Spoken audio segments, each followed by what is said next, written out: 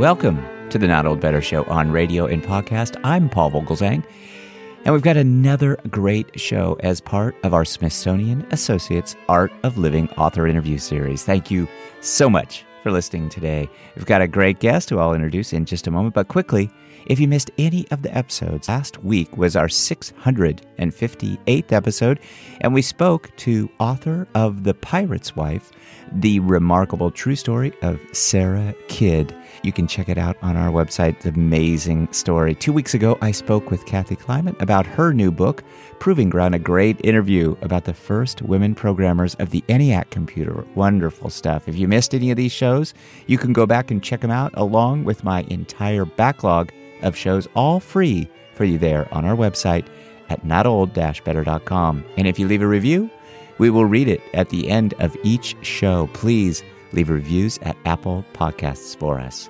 Today's interview is really amazing and so eye-opening. We are talking with Smithsonian Associate Dr. Michael Brenner. Dr. Michael Brenner will be appearing at the Smithsonian Associates coming up, so please check out our show notes for more details. But we have this wonderful interview today with Michael Brenner. The interview today is in anticipation of Michael Brenner's Smithsonian Associates presentation entitled Insurrection in a Bavarian Beer Hall, Hitler's Failed Putsch and Its Consequences. In the aftermath of Germany's defeat in World War I and the failed November Revolution of 1918 and 1919, the conservative government of Bavaria identified Jews with left-wing radicalism. Munich became a hotbed of right-wing extremism and synagogues under attack and Jews physically assaulted in the streets. It was here that Adolf Hitler established the Nazi movement and developed his anti-Semitic ideas. Michael Brenner provides a gripping account for us today of how Bavaria's capital city became the testing ground for Nazism and the final solution. Dr. Michael Brenner will describe in detail an electrifying narrative that takes us through Hitler's return to Munich following the armistice to his calamitous beer hall putsch in 1923. Dr. Brenner demonstrates why the city's transformation is crucial for understanding the Nazi era and the tragedy of the Holocaust. Dr. Brenner tells us how Hitler and his followers terrorized Munich's Jews and were aided by politicians, judges, police, and ordinary residents. Dr. Brenner will show us how the city's Jews responded to the anti-Semitic backlash in many different ways, by declaring their loyalty to the state, by avoiding public life, or by abandoning the city altogether for a different perspective. February 26, 1919, marked a unique moment in the history of Germany and its Jews. On this cold winter's day, a crowd of 100,000 assembled at Munich's Ostfriedhof cemetery to mourn Bavarian Prime Minister Kurt Eisner, the first Jewish head of state in German history. Eisner had toppled the Wittelsbach dynasty, which had reigned in Bavaria for 7 centuries. He and his socialist government had ruled Bavaria for 3 months, until he was assassinated by a right-wing extremist. Another German Jew, Gustav Landauer, who would himself assume a powerful position in one of 2 short-lived council republics established in Munich in April of 1919, delivered the eulogy for his friend Eisner. Both had long since broken with the Jewish religion of their ancestors, and yet both identified with the values of Jewish tradition as they defined it. Standing before the casket of his murdered friend, Landauer told the crowd, "Kurt Eisner, the Jew, was a prophet because he sympathized with the poor and downtrodden and saw the opportunity and the necessity of putting an end to poverty and subjugation." Kurt Eisner, the Jew, usually only his enemies rubbed his nose in his Jewish background. His estate includes a huge file of letters with crude anti-Semitic insults. Landauer, like other revolutionaries, also became the target of anti-Semitic attacks and was gruesomely murdered when the socialist experiment was brought to an end by paramilitary forces in the first days of May 1919. Even among the Jews themselves, the Jewish background of many revolutionaries was a fiercely debated topic. The majority of Bavaria's Jews were decisively opposed to the revolution and sensed that in the end they would be the ones paying the price for the deeds of the Eisners and Landauers. The philosopher Martin Buber, a close friend of Landauer's and an admirer of Eisner, had visited Munich at Landauer's invitation in February of 1919. He left Munich on the day Eisner was murdered and summarized his impressions of his visit to the city as follows. As for Eisner, to be with him was to peer into the tormented passions of his divided Jewish soul. Nemesis shone from his glittering surface. He was a marked man. Landauer, by dint of the greatest spiritual effort, was keeping up his faith in him and protecting him, a shield bearer, terribly moving in his selflessness. The whole thing, an unspeakable Jewish tragedy. That, of course, is our guest today, Dr. Michael Brenner, reading from his new book, In Hitler's Munich, Jews, the Revolution, and the Rise of Nazism. Dr. Michael Brenner will be appearing at the Smithsonian Associates coming up. Please check out our website for more details. Dr. Michael Brenner publishes widely in international media, including the Washington Post, the Times of Israel, and Der Spiegel. Dr. Brenner's voice is heard frequently on PBS and international radio and TV stations. Please join me in welcoming to the Not Old Better Show Smithsonian Associates author interview series on radio and podcast, Smithsonian Associate, Dr. Michael Brenner. Dr. Michael Brenner, welcome to the program. It's a pleasure to be here. It's really wonderful to talk to you. We're going to get into your new book, In Hitler's Munich, Jews, the Revolution, and the Rise of Nazism. But I want to talk to you for just a second first about your upcoming Smithsonian Associates presentation. I wonder if you'll tell us just briefly about what you're going to talk about and maybe how you'll be using Zoom. We're all on Zoom these days to engage our audience. Sure. So I will talk about the book, obviously, which has two parts. One part is the revolution, which happened in Munich in Bavaria, 1918-19. And as it happened, most of the leaders of the revolution happened to be Jewish. So I will talk about this. At the same time, there is a second part to the book, which is the rise of anti-Semitism. And it happened to be the city where Hitler lived at the time and where Hitler became Hitler. So that's where the Nazi Party started. That's where Hitler became a politician. And one of the questions we might discuss in Zoom, was there a connection between the two? And I think it's pretty complex. It's not such an easy answer. I will use Zoom and I will try to visualize a few things that are really interesting. There's interesting material available, not just the faces of the people I discuss, but also the street scenes, some of the violence, but also the posters around it. And so hopefully we will have both we'll have not just the audio, but also a visual effect of this lecture. Mm-hmm. I think it's going to be fascinating. You use the word connection. I was struck immediately in reading the book by the analogies to the connection with our own January 6th insurrection in Washington, D.C. at the U.S. Capitol.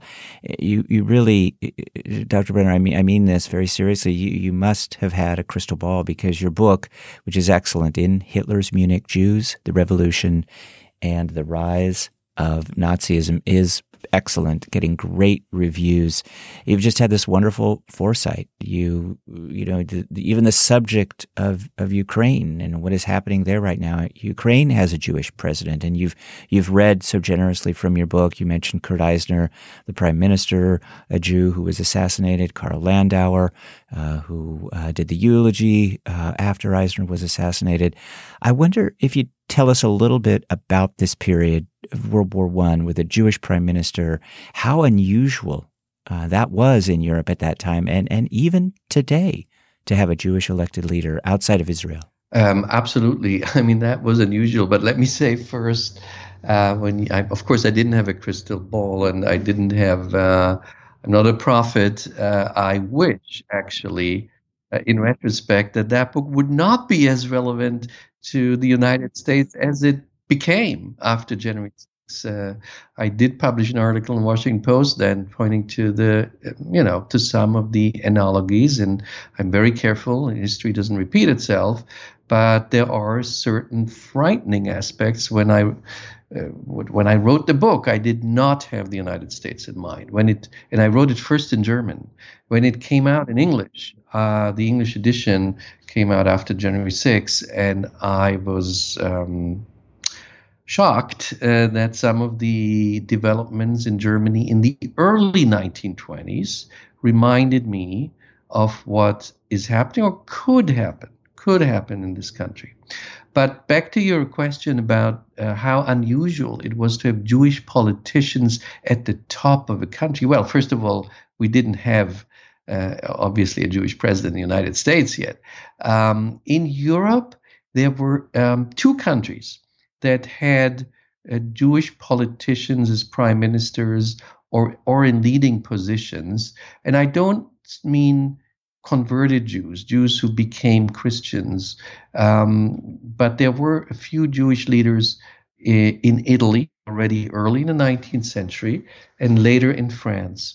But these were rare exceptions, and in Germany, basically the one exception of the leader of a German state, namely Bavaria, which had their own prime ministers. We would perhaps say governor in America, but it was more than a governor, was Kurt Eisner in 1918. He was the first head of state of a German state and more or less the last one. I mean, there was a mayor of the city-state of Hamburg in the 1960s, if you want a second example, and a very brief-lived one in Prussia in revolutionary times after World War I, but that's it. So basically, Eisner stuck out. Yeah, I just thought this was fascinating. And the title of Dr. Brenner's new book is In Hitler's Munich, Jews, the Revolution and the Rise of Nazism. Munich, of course, plays this enormous role, overshadows everything. And you say in the book that Munich was this stepping stone for Hitler's rise. How so? Yes, very much so. Hitler he was Austrian. He moved to Munich before World War I. Then he was a soldier during World War I, and he came back after the war. When he returned to Munich, he was a nobody. He was not a politician. We don't even know what his political views were. We only know what his political views became in the fall of 1919 when he first appears as a speaker and also starts to publish articles. But before that, we really don't know. And he comes to Munich in the winter of 1918-19. He returns in the middle of this political chaos of a revolution. The 700-year-long monarchy of the Wittelsbach dynasty had been toppled, and now you have a Jewish Prussian socialist as a prime minister in conservative Bavaria. That's what Hitler comes back to. That's the Munich he returns to. It's also a city, like all of Germany, shaken by the defeat of World War I, by a deep economic crisis, by despair. And it is in this city, to be very concrete, in the beer cellars of this city, where his rise starts and where he takes over a new fledgling party, which he renames then to the Nationalist Socialist, I have to say it in German, Nationalsozialistische Deutsche Arbeit, but the National Socialist German Workers' Party, which we call the Nazi Party. And he becomes the leader of this party. He later says that the events of the revolution made him into this politician, but we don't know if that's true. He wrote this in Mein Kampf in 1923, a few years later, and maybe it was part of his whole, setting himself into stage. We don't really know if that was decisive in 1919, but it could have been, and it certainly played a role. Yeah, and fascinating, because Munich was really considered this liberal cosmopolitan, a cultural capital, and it transformed into what was called, you refer to this to as the city of Hitler. The Jews were blamed for this catastrophic effect.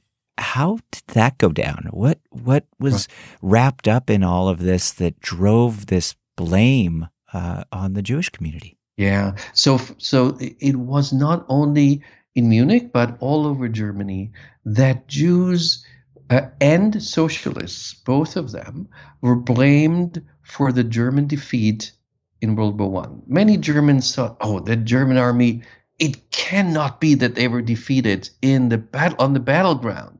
So there must have been this enemy in our midst, stabbing the German people in the back." And that's how the stab in the back legend or conspiracy developed. Jews were blamed, socialists were blamed by a right-wing conspiracy that became very successful. Munich became a center of this because Hitler and many other leaders of this right-wing movement happened to be in Munich after World War One, and the Jews feared that, well, there is now a socialist Jewish prime minister. He's not part of any organized Jewish community, but who cares? The anti-Semites don't care. They will see him as a Jew. And there was a saying at the same time in Russia, in Moscow, supposedly by the chief rabbi of Moscow, who said, the Trotskys make the revolution and the Bronsteins will pay the price. The Bronstein was Trotsky's actual name. He was a Russian Jew. So the Eisners make the revolution, but the, Bernsteins and Frankels and Levis and Cohens of the Munich Jewish community will pay the price, even though they're not even in favor of the revolution. They're not socialist. Many German Jews were monarchists. But if there was one Jew at the top, all Jews were often identified with them by the anti-Semitic, by the growing anti-Semitic right-wing population.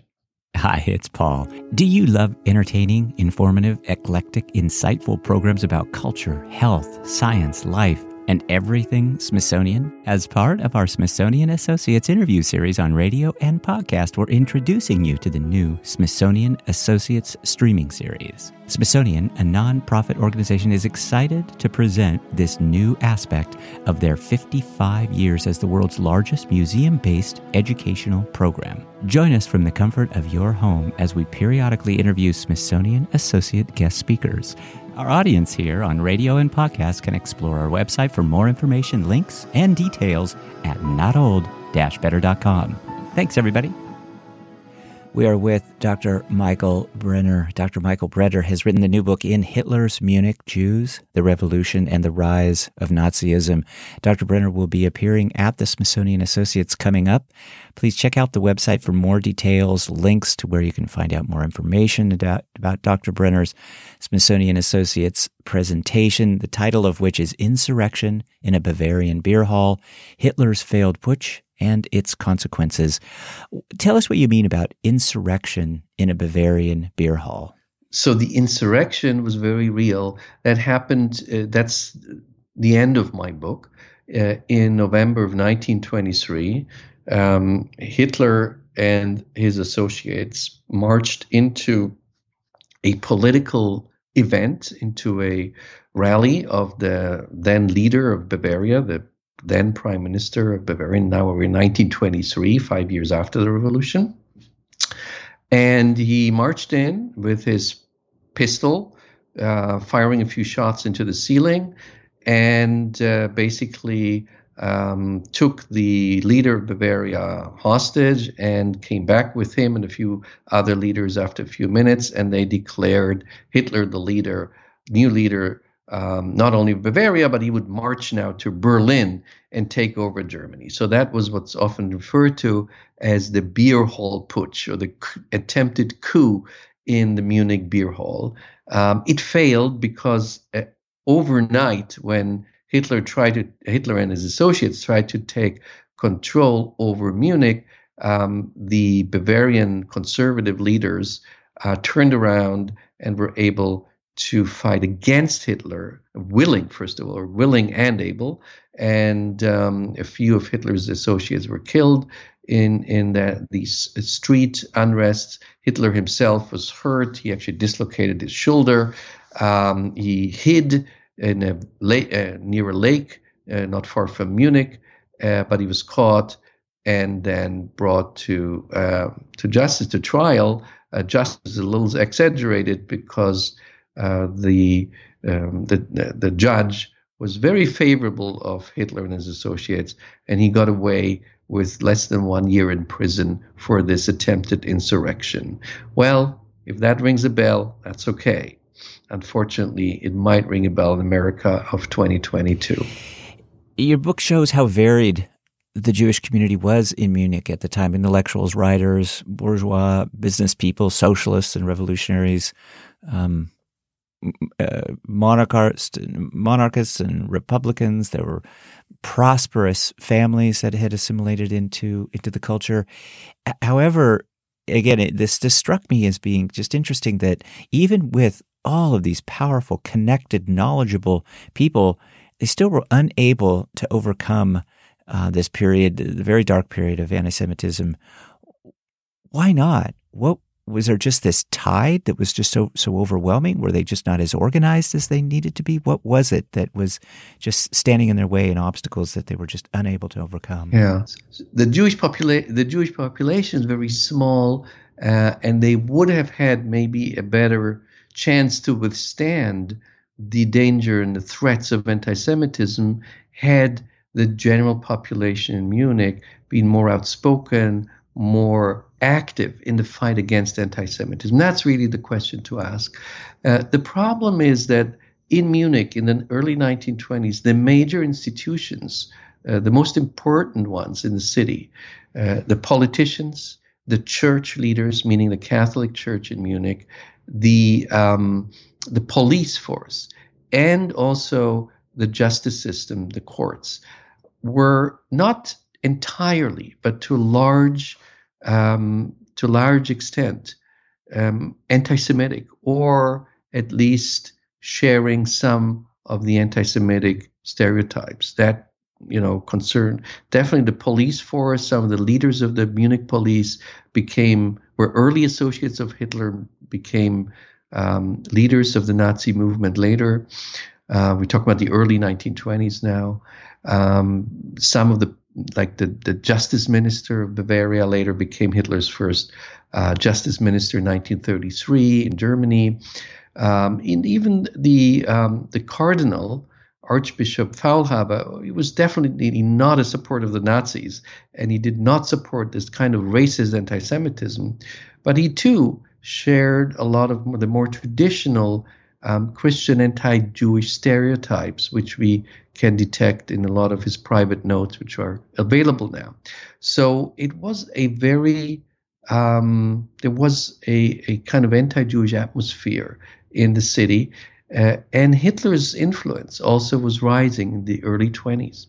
And that made Thomas Mann, the most important writer of Germany at the time, speak already in the summer of 1923 of Munich as the city of Hitler. Again, we are with Dr. Michael Brenner. Dr. Brenner has joined us today, so generously read from his new book, In Hitler's Munich, Jews, the Revolution, and the Rise of Nazism. Dr. Brenner, we sure appreciate your time. I know you are very busy. This is my final question for you today. I think, we're witnessing some of these similar attitudes, sadly, this right-wing extremism. Synagogues, Jews are under attack physically and been assaulted in the streets. Do you think we're learning from history, or are we just repeating? Are we doing any better at this? Are you optimistic? If you had asked me 2 years, let's say 5 years ago, I would have probably said, yes more than today. Mm-hmm. Not terribly optimistic at this moment in history. I don't think history repeats itself. I don't think we'll see the same happening in America or anywhere, what happened in Germany in the 1920s and 30s. But history rhymes, and we really can learn from looking at what happened in Munich and all of Germany in the 1920s. Not that there was the rise of a far right-wing movement, that there was a belief in conspiracies. Yes, all that rings a bell today as well. But mainly, I would say, the naivete of conservative forces in Munich in the 1920s and in Berlin in the 1930s, who thought that they were able, as they would call it, to contain the radical forces, to contain Hitler, to cling to power or come to power with the help of somebody they did not take seriously, somebody they looked down upon, but they thought with Hitler's help, these conservative forces and right-wing forces would be able to stick to power and in the end get rid of Hitler and the most extreme forces. Of course, the opposite happened. Hitler and the extremes got rid of the conservatives and the moderate right-wingers. And I think that's, for me, the main lesson today from German history in this period. I think it's those forces who have to learn that in a way they're shoveling their own graves too, that this kind of conservatism is not being served by those questionable allies. And I see parallels today. We have really to beware of conspiracy theories, of right-wing extremists, and we should not even try. Nobody who believes in democracy should try to become bedfellows of anti-democratic forces for the sake of clinging to power. Well said. Thank you, Dr. Michael Brenner. Thank you for your time today. Thanks for this wonderful book. Again, the title of Dr. Brenner's book is In Hitler's Munich, Jews, the Revolution, and the Rise of Nazism. Dr. Brenner will be appearing at Smithsonian Associates coming up. Please check the website for more details. The title of Dr. Brenner's presentation is Insurrection in a Bavarian Beer Hall, Hitler's Failed Putsch and Its Consequences. The book is excellent. It's getting great reviews. I just highly recommend it to our audience. Dr. Brenner, I know you say you don't have a crystal ball, but while it's a wonderful book, well-researched on history, there are a lot of things to beware about, and the book does make some interesting parallels. But thank you so much for your time, and please come back as you continue to work on this subject and others. We would love to have you back, Dr. Brenner. This is a fascinating subject for our audience, and thank you so much for your time. Thank you so much. I really appreciate it. Thanks to Dr. Michael Brenner for joining me today and his reading from his new book, In Hitler's Munich, for Dr. Brenner's excellent preparation, which only makes my job easier. Making my job easy, and thanks as well to our wonderful Smithsonian team for all they do to support the show. Thanks to you, our equally wonderful audience. Please be safe, and I emphasize this because we need to all be safe by eliminating assault rifles. Assault rifles should only be in military hands. They are killing our children and grandchildren in the very place they learn, school. Please, let's do better by eliminating assault rifles. Let's talk about better. The Not Old Better Show. Thanks, everybody, and we'll see you next week on radio and podcast.